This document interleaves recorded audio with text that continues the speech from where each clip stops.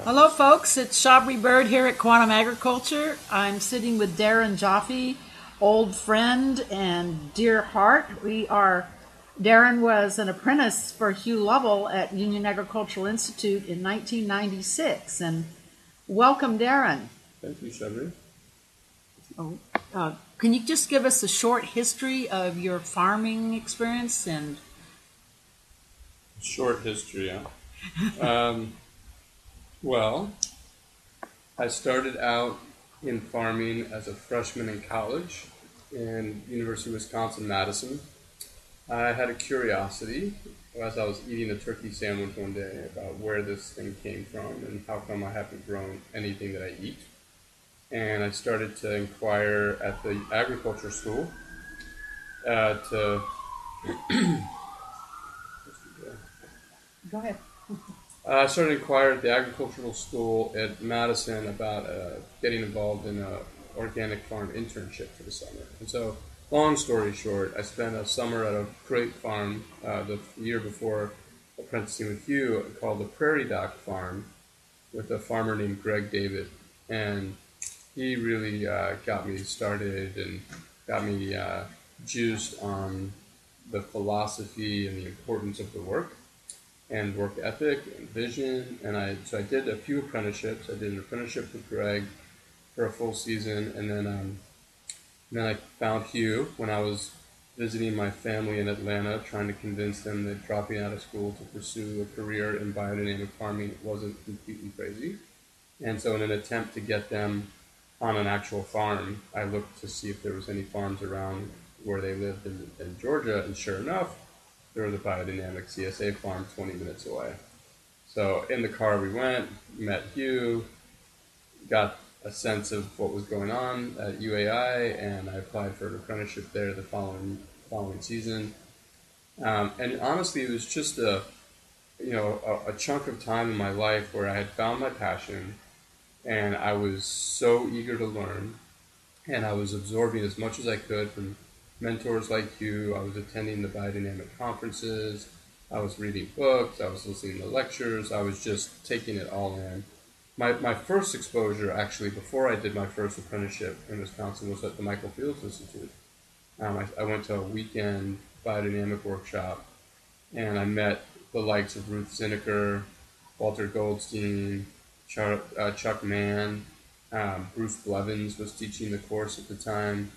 And that was really my first, exposure to biodynamics. And I was given a few books, How to Know Higher Worlds and Theosophy and Occult Science before I could read the agriculture lectures. And I was down the rabbit hole.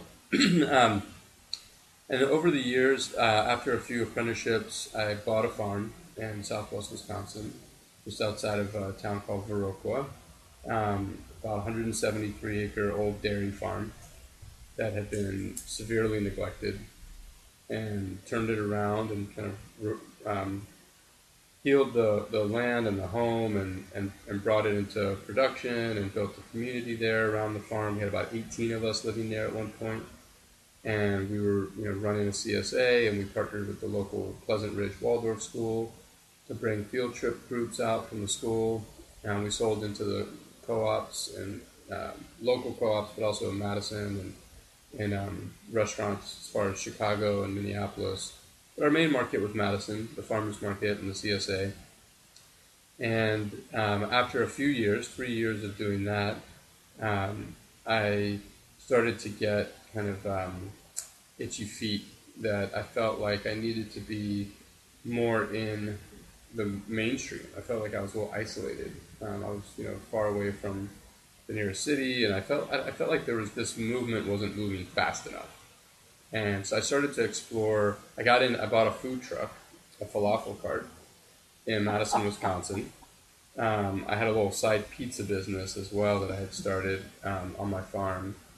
I was just down the road from Organic Valley, so I was getting all their excess cheese scraps and built a business off of that. And then social entrepreneur at heart, entrepreneur as I commonly go by. So I just realized that this work needed to go where the people are, right? Getting people out to my farm wasn't so easy. So I said, how can I bring the farm to them? And So I started working more in an urban context. I sold my farm, long story short, and I moved because I was recruited for a position in San Francisco with a nonprofit called SLUG, San Francisco League of Urban Gardeners. And they were using urban agriculture as a tool for social justice and job creation, and I was really inspired by that kind of work. And I ran a farm and a youth prison for a year, a place called Log Cabin Ranch, and I worked with Slug to develop some of their social enterprise ventures, a urban earth composting initiative, and a few other interesting projects they had.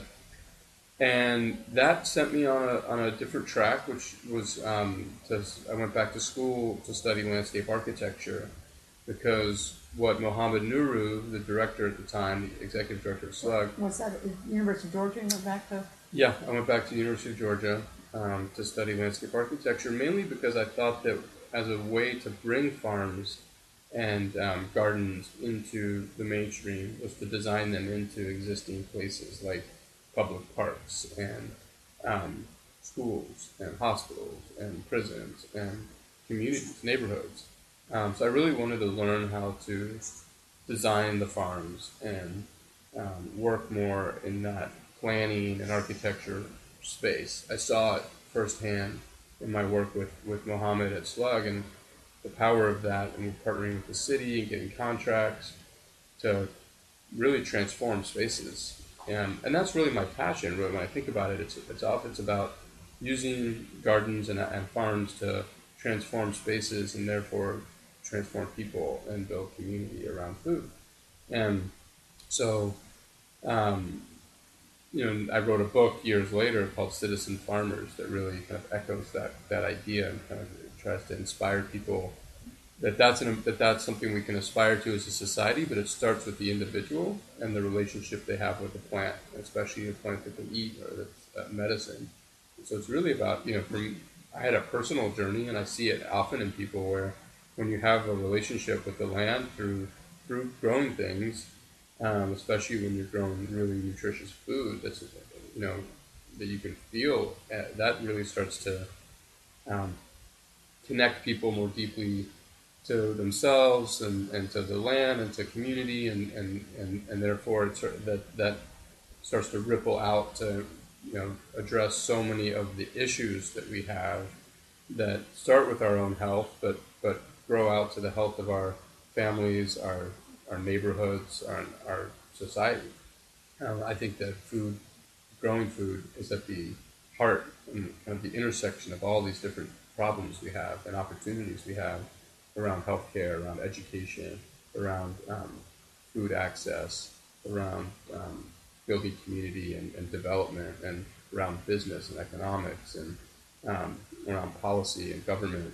I mean, it really intersects, and so it really has such a powerful role to play as a central element of how we can look at building a more just, resilient, vibrant economy and ecology and society. So I became very passionate about that work.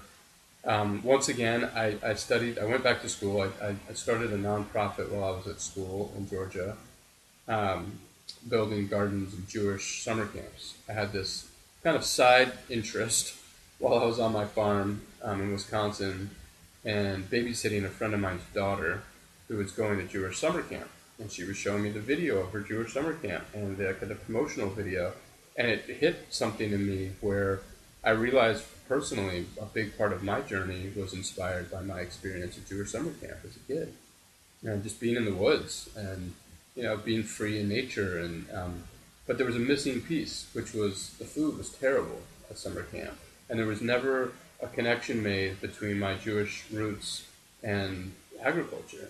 And I started to think about how that could be a real value add, a real enhancement of the summer camp experience. You have all these young children, often overprivileged, children who are going to these Jewish summer camps for the summer. They're captive. They're getting, for the first time, they're really getting exposed to a connection to nature. And what an opportunity to expose them also to this connection to agriculture. And So I put together a concept to build a farm at a Jewish summer camp. Years later, I did it. It was very successful, became a national model, and I ended up getting a grant and kickstarted my nonprofit to build farms and gardens in Jewish summer camps, Jewish community centers, Jewish retreat centers, Jewish synagogues. So I did that for a number of years, and it grew into a consulting practice. It kind of grew from a nonprofit to a little more of a fee-for-service model, where I was basically helping design and build and train staff to manage these gardens and farms. And while I was doing that, and in landscape architecture school, I realized it was too much. When I went to the University of Georgia, I got hired by a professor there, an amazing ecology professor, agroecology What's professor. the name? Dr. Carl Jordan. He owned 100 acres just outside of Athens. He invited me to live in the home on the farm, and he had a grant which funded me to launch a organic farm, biodynamic farm on his land, so that his students could do research on it. He needed a working farm so that his ecology students could do interesting agroecology research. And so I launched this farm and was in school and had this nonprofit and went, oh my God, I can't do all these things. This is too much. I can't do it. And so I went to the dean and I said, Dean, I've got a real problem. Like, I want to be in landscape architecture school, but I have this nonprofit that's taken off, and I'm running this farm, and I just can't do it all. And I don't know what to do. And he said, you know what, you should drop out of school. It's like, people come here to get degrees so they can create opportunities for themselves. You've got opportunities coming out of your ears. Here's I'm going to give you a hardship exemption, a career opportunity exemption, so you get out without any negative impacts on if you ever want to come back. And by the way, he said to me, there's this project that you should go check out. They could really use your consulting services. It's called Serenbe. And it's this hamlet. It's they're transferring development rights to build a village-type community, and they have an organic farm plan, but they haven't started it yet. And I said, well, that sounds interesting, but I just told you I had too much on my plate. That's like another thing on my plate. And so I kind of backburnered it. And a few, I don't know, months, maybe a year later, I found myself at Serenbe. Coincidentally, serendipitously, I had come on the board for Georgia Organics, and we were hosting a fundraiser there. And I was looking for a bathroom, and I stumbled in on Steve, the founder, and he said, I've been waiting for you to show up. What are you waiting for? And he said, get in the truck, I'm going to show you around. And he showed me the vision, and it was just a trail through the woods, and he was describing these houses and these trails and the farm and the arts village and the healing village. And I thought, wow, this is, it really took me back to when I was on my own farm in Wisconsin, and my vision I didn't talk about this in the interview yet, but when I was debating whether or not to sell the farm, which was a really hard thing to do, I had all these other ideas. Before I resorted to sell it, I thought, well, what if I built a community here? And I got other people to buy in on the land, and that helped to take my debt down and bring some revenue in and create community. And that's really what I want to do. I don't want to just be a market farmer driving to town. I want to build a community, kind of inspired by a lot of the biodynamic communities around the world, and like Hawthorne Valley and other places. So that was overwhelming, and I couldn't pull that together, and so I sold the farm. But here was somebody who was building the community, and I had an opportunity to focus on what I was good at, which was the farm. And so I took the opportunity. I set the farm up at Serenbe, and dropped out of school again. That time, and ended up not realizing it, but basically kind of found myself becoming kind of a pioneer and leading expert in this agrihood concept of building farms and communities. And I learned so much at Serenbe, the 3 years of setting that up, and working with the development, and how to kind of... Yeah, you brought Hugh in as a lecturer there. Oh, right. Yeah, we even had a broadcast. September 2004. Well, you remember that. September 2004. Yeah. That was as much as 4 hurricanes hit Florida. Oh. Oh, wow. So then after Serenbe... So that kind of Serenbe basically was the beginning of another chapter, I'd say, in my life where the next 15 years, and still to this day, that was, 2003 to 2005 was really the potent years there, '02 to '05, where I started to make that my focus, was to help other communities, other master plan developers integrate farms. And basically agriculture is becoming the new golf.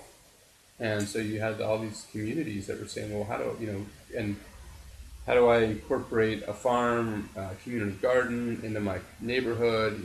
So I would help them with the feasibility, land assessment, design of the farm, programming of the farm, budgeting of the farm, implementation of the farm, staffing, developing their CSAs and their programs and their outreach to the community. And it was really what I found kind of, I think, a sweet spot for me, because I really liked that part of it. I liked getting the farms up and running. And then when it was kind of in the maintenance mode, I was like getting itchy again to start another project. I wanted to see more farms. I kind of consider myself kind of a farm starter of sorts at the time, seeding new farms. And I like the dynamic nature of different projects, different climates, different culture, different communities, different goals, different scales, but all sharing this, community farming narrative. And there's also, I think I had seen over the years how much my farming friends struggled to make a living at it.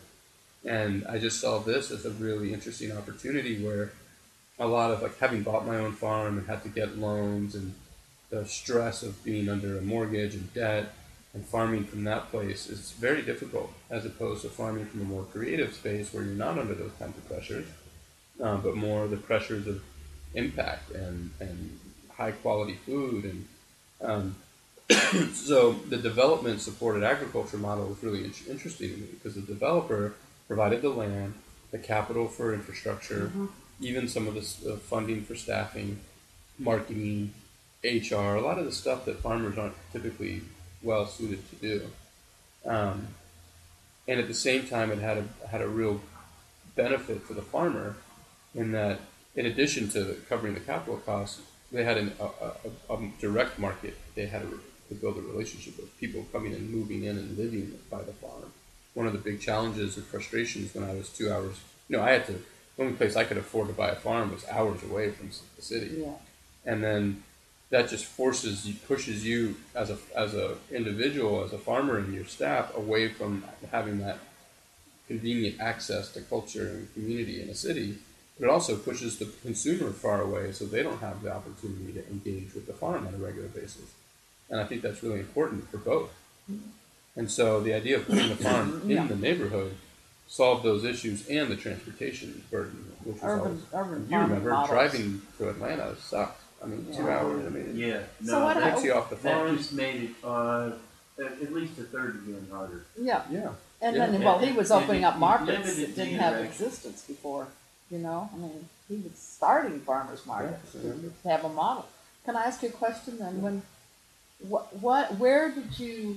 There are two projects that you've done that so mightily impress us. Also, one of them is Farmer D Organics. You want to talk about that? Yeah, so it's right on time. So right around 2000, so a couple things happened around '07, right before the crash.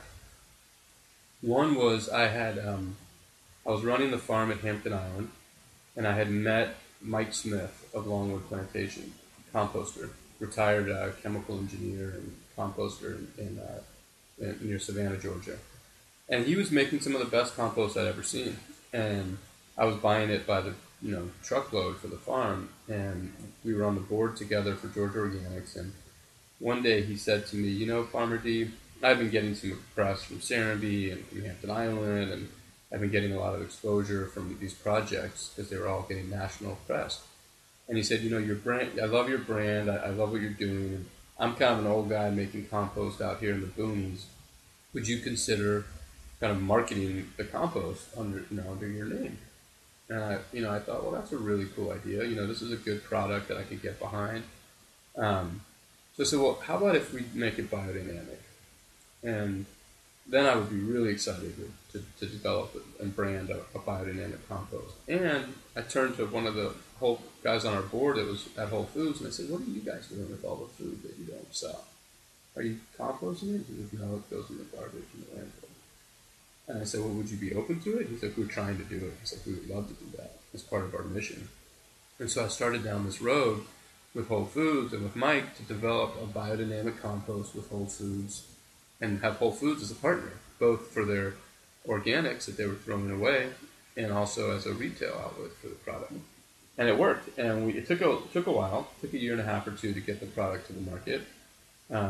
That's a story within itself, but we got it on the market. It branded a really nice, high quality, first Demeter certified biodynamic compost on the retail market, and it was in the front door of 27 Whole Food stores, and it was great. I mean, it wasn't a big money maker.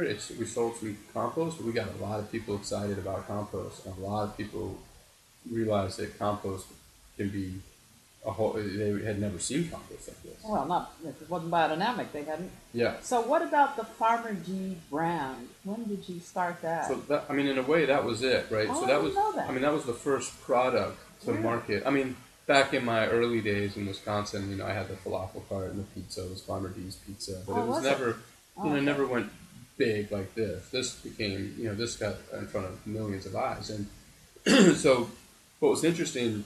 So that was the first product, a biodynamic compost. And then we realized that people didn't know how to use compost. And as much as you put the instructions on the bag, you had to give it to them in a planting mix. So they didn't have to figure out what the ratio of the mix it was. So then we developed a planting mix, which was about 30% compost and then a aged bark and a peat that was from the farm, and we developed this raised bed mix. And then I thought, well, they also need the fertilizer, and we couldn't put the fertilizer in the mix because it heated up. The compost microbes would start eating the fertilizer, so we created a new product, which is a custom organic fertilizer that Fertrell blended specifically based on the analysis of our planting mix. We got this really sweet little mix going. It was kind of like, you know, with coffee with a little bit of sugar, so to speak. So then I said to my dad, you know,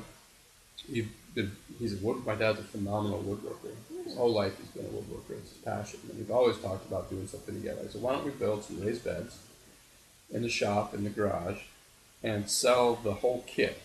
You get the raised bed, you get the planting mix, the fertilizer, you give people a really easy ratio, and people's gardens are going crazy. I mean, people were coming into this and telling us. So then we opened a retail. So 2008 hit, and the economy crashed, and I had over a dozen consulting clients, including Richard Branson's Virgin Spa, Palmetto Bluff, one of the leading spas in the country. You know, I mean, major clients, Sea Island, and they all went in, either they went bankrupt or they went into freeze mode.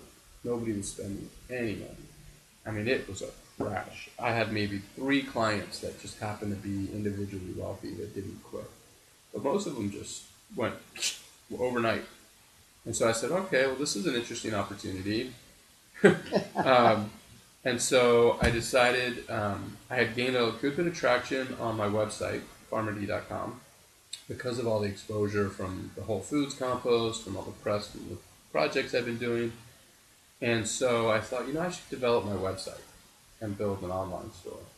There's nowhere you can go online that's like really, other than like Peaceful Valley, Grow Organic, but for the retail consumer, there weren't many places you could go to find good organic product. So I had this business idea, maybe I'll create an online store. And I found out very quickly that to do that, you really need a brick and mortar store to have certain wholesale accounts. If you want to wholesale certain products, you really need a physical store. They won't sell to just any Joe Schmo. At the same time, those great garden stores in Atlanta shut down. Pike's. Pike's shut down. The drought was really hitting Pike's hard. And people weren't traveling, so people were staying home. Gardening kind of was coming back in because of that. You know, when the economy crashes, that tends to be people go back to growing food. And so I converted our family car wash across the street from a Whole Foods on Briarcliff, where we used to have a little market stand. You did the same. Yeah, you did a Marcus Santana. And we opened in December of 2008. Farmer D Organics flagship retail store. I didn't think we'd do. Yeah, you were on the board. $150 a day. We were doing board meetings in UAA, Right, and I UAA remember board you meetings, said, "I'm going to do my online store." And I couldn't believe it. I mean, people were showing up by the dozens every day. So they were just starving for this. And so we converted the car wash tunnel into a wood shop, and we moved the car wash back outside. We kept the car wash, but we built the wood shop in there, and we were building raised beds to order right there. Cut different size cedar boards, nice 2-inch FSC red cedar, and we started building raised beds. Then we started installing them for people. We have bulk planting mix in the back that we load up by the yard waste bag or by the pickup truck load, or we deliver. We bought a trailer and we started delivering 7 yards at a time and putting in gardens all over Atlanta. For 7 years now, 8 years, we've been building hundreds of gardens all over. And still, you're doing a lot of school projects too. We've done a lot of school gardens, restaurant gardens, hospitals, tons of residential. And is Farmer D Organics still maintaining them, or we maintain some? Wow. We encourage people to maintain their own, but we have a few. We have maybe about a dozen to 20 a year that we maintain for people. We maintain the Children's Hospital, Scottish Rite Garden. That's a nice one that we like to do. And do you still have your online store? Yeah, but honestly, it's funny. The online store became more of a headache, and the retail store took all of our attention because when a customer walks in the store, it's a different story then. So we kind of backburnered the online, and we focused on retail and wholesale. And then I like that you had children's garden tools on your online store. Yeah, I love that. We sell that stuff. We have, in the store, we have a whole children's gardening section, and we have little baby chicks in the spring, and we sell everything from bulk compost and organic chicken feed and fertilizers to organic seedlings. So who's managing that business now that you're in California? We have a good staff there. We have great staff and we do. We just redesigned. We just expanded it to add a design studio in the store. It's beautiful. Where our design team, consulting team, does design work locally and nationally out of there. So it's interesting. So then what happened? We decided we would do a trade show for the wholesale. Now we built up quite a line of products with the raised beds and kits. And my dad's background was in wholesale. He did wholesale sheepskins and floor mats and manufacturing. He's been in manufacturing and retail his whole life. So we decided to take a stab at doing some wholesale business with the raised beds and the compost beyond Whole Foods. And we got picked. We did a trade show in Chicago, the Independent Garden Center show. And a woman came up to me and she said, "Oh my God, who is Farmer D?" And I said, "It's me." She said, "Tell me your story." I told her a little bit about me, and she says, "I want you to be our poster child, basically, for the launch of our new agrarian catalog." And I said, "Well, who are you guys?" She said, "I'm with Williams Sonoma." And I was like, "Wow, that's cool. You guys are getting into agrarian?" And they said, "Yep. And we want it to be authentic, and we want to tell the story of the manufacturer, made in the USA, and the farmer." And so 9 months later, we are on the front page of their launch of Williams Sonoma Agrarian, Farmer D products, and my whole bio, and that really jump-started our wholesale business. We moved out of the, we eventually moved out of the car wash tunnel and rented a 6,000 square foot warehouse in Tucker, which is where we are now. And we've been manufacturing out of there for 4 years and doing wholesale. Are the compost still being made? Compost still being made. We abandoned the biodynamic certification, and that's a long story. My manufacturer just had kind of enough of what he considered the bureaucracy of the audit trail and all this stuff. Demeter, yeah. And I could only convince him so far, and so we have an organic compost. We use the preps, but we just don't certify it. And of course, you get your preps from Hugh Courtney at Earth Legacy. We do. The best preps of all, made by Hugh Courtney. We've been buying from them for a long time. So anyway, so that was so the wholesale business has been growing. We just got into Target online this year, so we'll see how that goes. It's small, but it's growing, and So, it's making now, something. your current project, Right. So in 2011, the economy started to turn around, and what was interesting is a lot of these developers had enough time to actually get their heads out of their asses and think about what's really trending, what's really the future of communities. And instead of just building the same old crap, which a lot of them have been doing, they had a little time to recalibrate, and then the phone started ringing like crazy.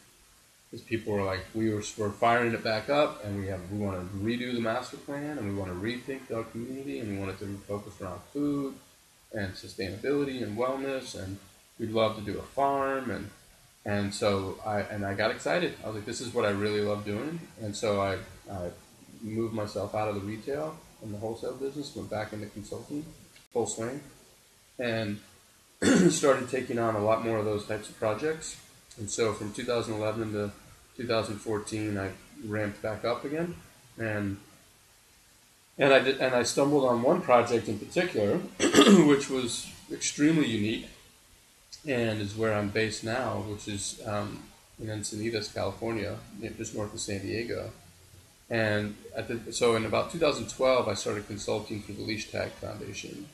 And the Leash-Tag Foundation had been around for about 8 or 9 years, but they'd just been out of a little office in Carlsbad doing grant making. They'd given around $90 million in grants, casting the legacy of the Leash-Tag family, where we're sitting right now. This was their home.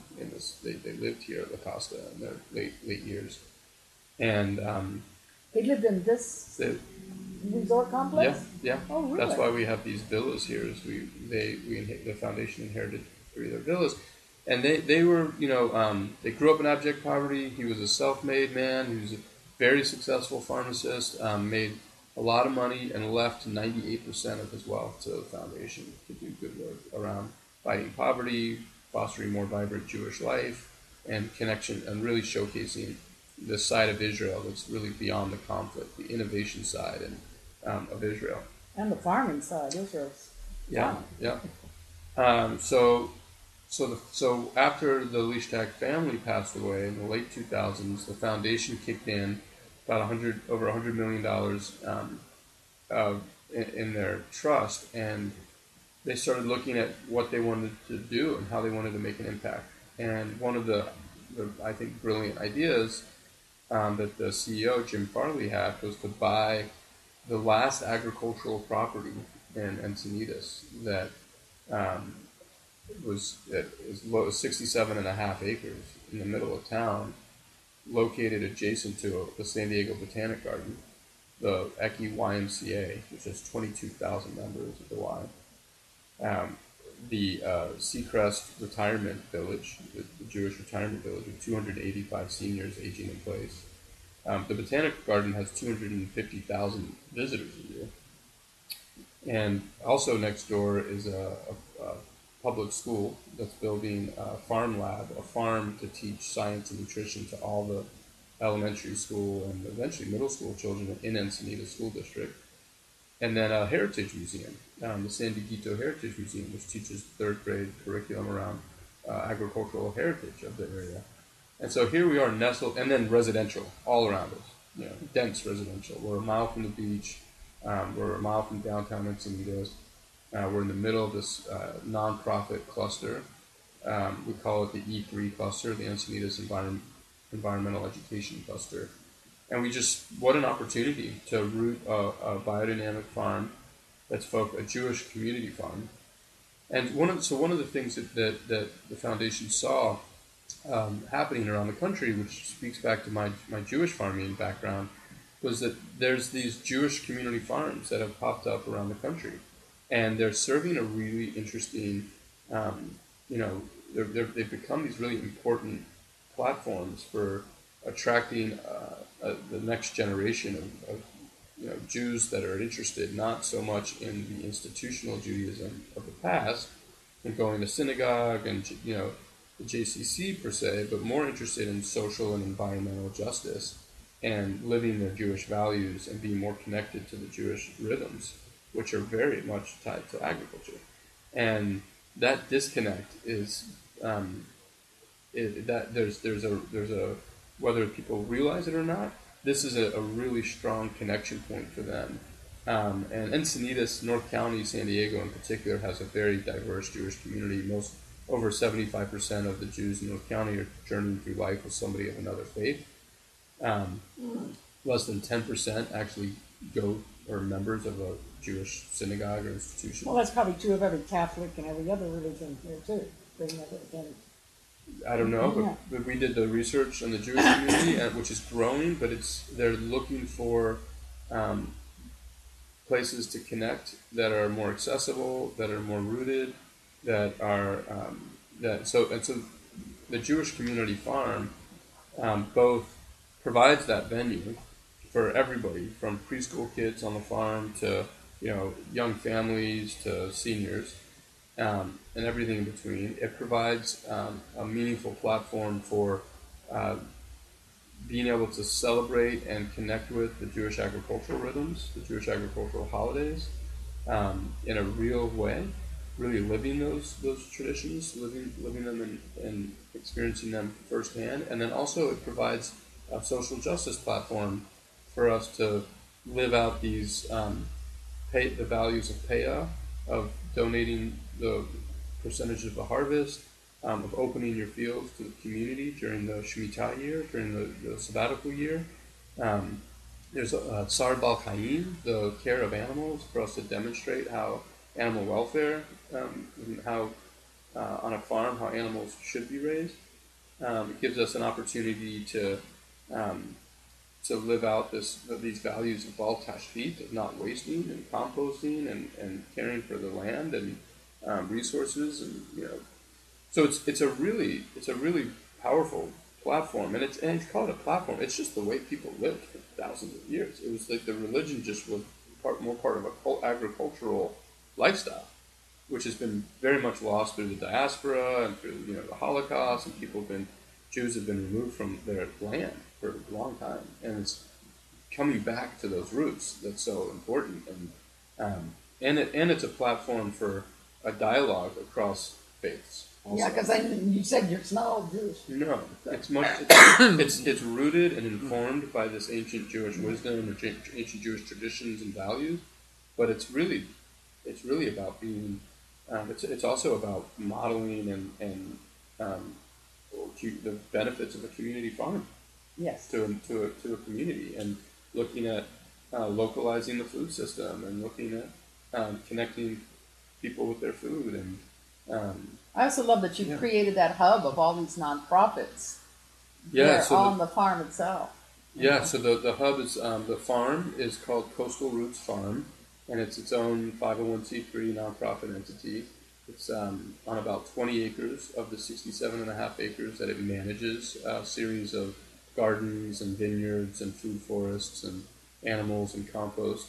It runs robust programming on the farm, and Coastal Roots partners with the neighbors in the E3 cluster, and we and integrating them into the farm and us into them. Like this weekend, we'll be selling plants at the San Diego Botanic Gardens, their plant sale and leading workshops, and then the hub is we took one of our barns and created a co-working space for nonprofits, of which Coastal Roots Farm is one of the hub members. But there's 24 other organizations in there that are doing amazing work around the strategy, the 4 strategic areas of the Leishak Foundation. So around self-sufficiency, so a number of nonprofits focused around gleaning and food justice and social justice, immigration work, refugee work. Then there's organizations working around Jewish life and different ways of fostering more vibrant Jewish life in North County. And then there's organizations focused around environmental education and permaculture, and we have organizations now, the Israel Center's moving in there, so organizations that are really doing good work around kind of cross-pollinating Israeli innovation and technology with California, around water, around agriculture. So it's becoming a real hive of activity, and the farm is kind of what roots it in a way that I think makes it really unique too, is that it's grounded in place and in these in these ancient kind of like important rhythms that we're able to provide to everybody there and kind of start to build community and raise awareness and kind of activate the community around these different issues. And people are coming from all over the world here. So not only us, the foundation and the farm and the hub, but also the organizations there in the hub and organizations in the neighborhood are starting to use our site. You built a To community convene. garden too? The community garden was an initiative of, there is a community garden in the neighborhood across the street on the school site. That was an initiative of a independent nonprofit called Encinitas Community Garden. And it was the first community garden to go in Encinitas, which is kind of shocking that it took this long, but part of it was some issues with the zoning and the policy, the urban ag policy. And so I've been on the committee to help rewrite the urban ag policy for the city to make it more. Their community gardens weren't in there, so they didn't know how to classify them. It was just the planning commission. Hey, you're great at creating new models. Just doing that compost is a new model. You know? Yeah, an old one that Yeah. that made sense. It's just when you start to, I don't know. Well, I wanted to ask you a question. Yeah, So I gotta go. You know, We got 5 minutes. you've always been very disciplined, very committed, very centered, carrying plans through. What is the vision that lights you up, that generates this? I mean, for me, it's the citizen farmer, right? It's this whole idea of like, how do we, at all levels, from our individual to our family to our schools, our places of work, our places of worship, the communities, the neighborhoods that we live in, our cities, our hospitals and our prisons. How do we really start to shift and transform the way that our food is produced and the way that we have a relationship with that food? And I think through that, we can solve so many of the other issues that I think are kind of caused by the lack of that connection and that quality of food, right? So a lot of these health issues, a lot of these issues around poverty and around food insecurity. So what drives me is I see so many opportunities for bringing agriculture into better forms of agriculture into so many places within our society, within this country, but around the world. I think it could provide so much both benefit for people and communities, and obviously for the earth and for future generations. And I think we really need to have a grassroots kind of revolution of citizen farmers that wherever they are, whether they're in their boardroom or their classroom, or even if they're not necessarily out there on the farm, we need more farmers. There's no doubt about that.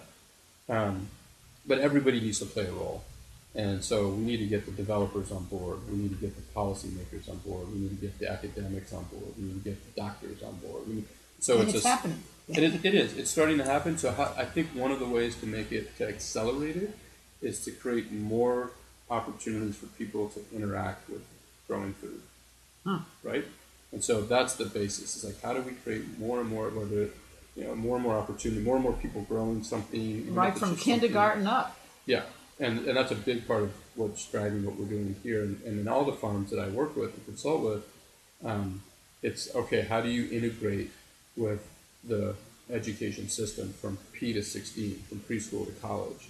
And that's a big focus of ours with partnering with the school district. We manage the farm for the Encinitas Union School District that grows food for all the schools. And then we bring the kids to the farm, and we're working with the middle school and the high school and college interns. And I think that's key in 4-H and Future Farmers. And I went on the board for the Farm Bureau this last year. I mean, there's the extension agencies and the land grant institutions. There's so many resources out there already that need to be activated and I think directed more around. I think there's two important things here. I mean, one is agriculture as a whole is so important, and like inspiring a generation of farmers. Period. Not dogmatic around what kind of farming, just farming, right? That's first and foremost. and celebrating that heritage and the importance of it, and raise. There's a lot of issues in farming around farm worker rights, around the way farming's done that needs to be talked about, and to create an open dialogue around that has to be respectful of the agricultural field as a whole and the importance of it. And then I think the second piece is, okay, well, what are the right types of farming for the different scales and places, and trying to push the envelope and try to really learn from each other and develop some best. So where I think where it's going and where I think there's a real need is in developing the field of community farming. Because I think community farms are different in that they're not just trying to produce food, they're trying to produce really high quality food, but they're also really trying to engage and educate the community. And when you put those two things together, it's a different organism than a production farm or a pure education garden. It's its own kind of thing. And in order to because it's your food as a community member, you get involved in the process because it's your children, it's your pregnant body that's going to be taking in this nutrition. So it gets quite exciting to be part of that process. Yeah, and in a way, it's actually a kind of a necessity for the farm to have that kind of volunteer engagement to work, because you're not it's not based off of pure efficiencies of production. And so as a counterbalance, by engaging and inviting community in, you need them to help you do it, and it's a benefit to them to be a part of it. So the last thing I'll say is that if we can figure out how to support the community farming model, what are the best practices? How is the knowledge shared? How does the talent pipeline cultivated? How do people get professional development to have meaningful careers in the field? Not come in and get excited and then they can't get a job or make enough money and they can't have the lifestyle that they want. But how do they actually stay in it as a career? And then how do we get more support, more funding? So once you have a field and funders and investors see the value of a field and the credibility of the field, they're more likely to support it. It has the credibility, it has that shared identity and stuff. So I think we really need to build a field of community farming. And a subset of that is the Jewish community farming field. And hopefully there's other community farming fields. Well, there are, actually. I mean, the whole monasteries were built on farms. Yeah. So what I see you're doing is returning culture to agriculture. Exactly. It's really well put. So it's a great privilege to be with you, Darren. Thanks, Shelby. We're going to watch your future with just the most excited bated breath. So now I will stop.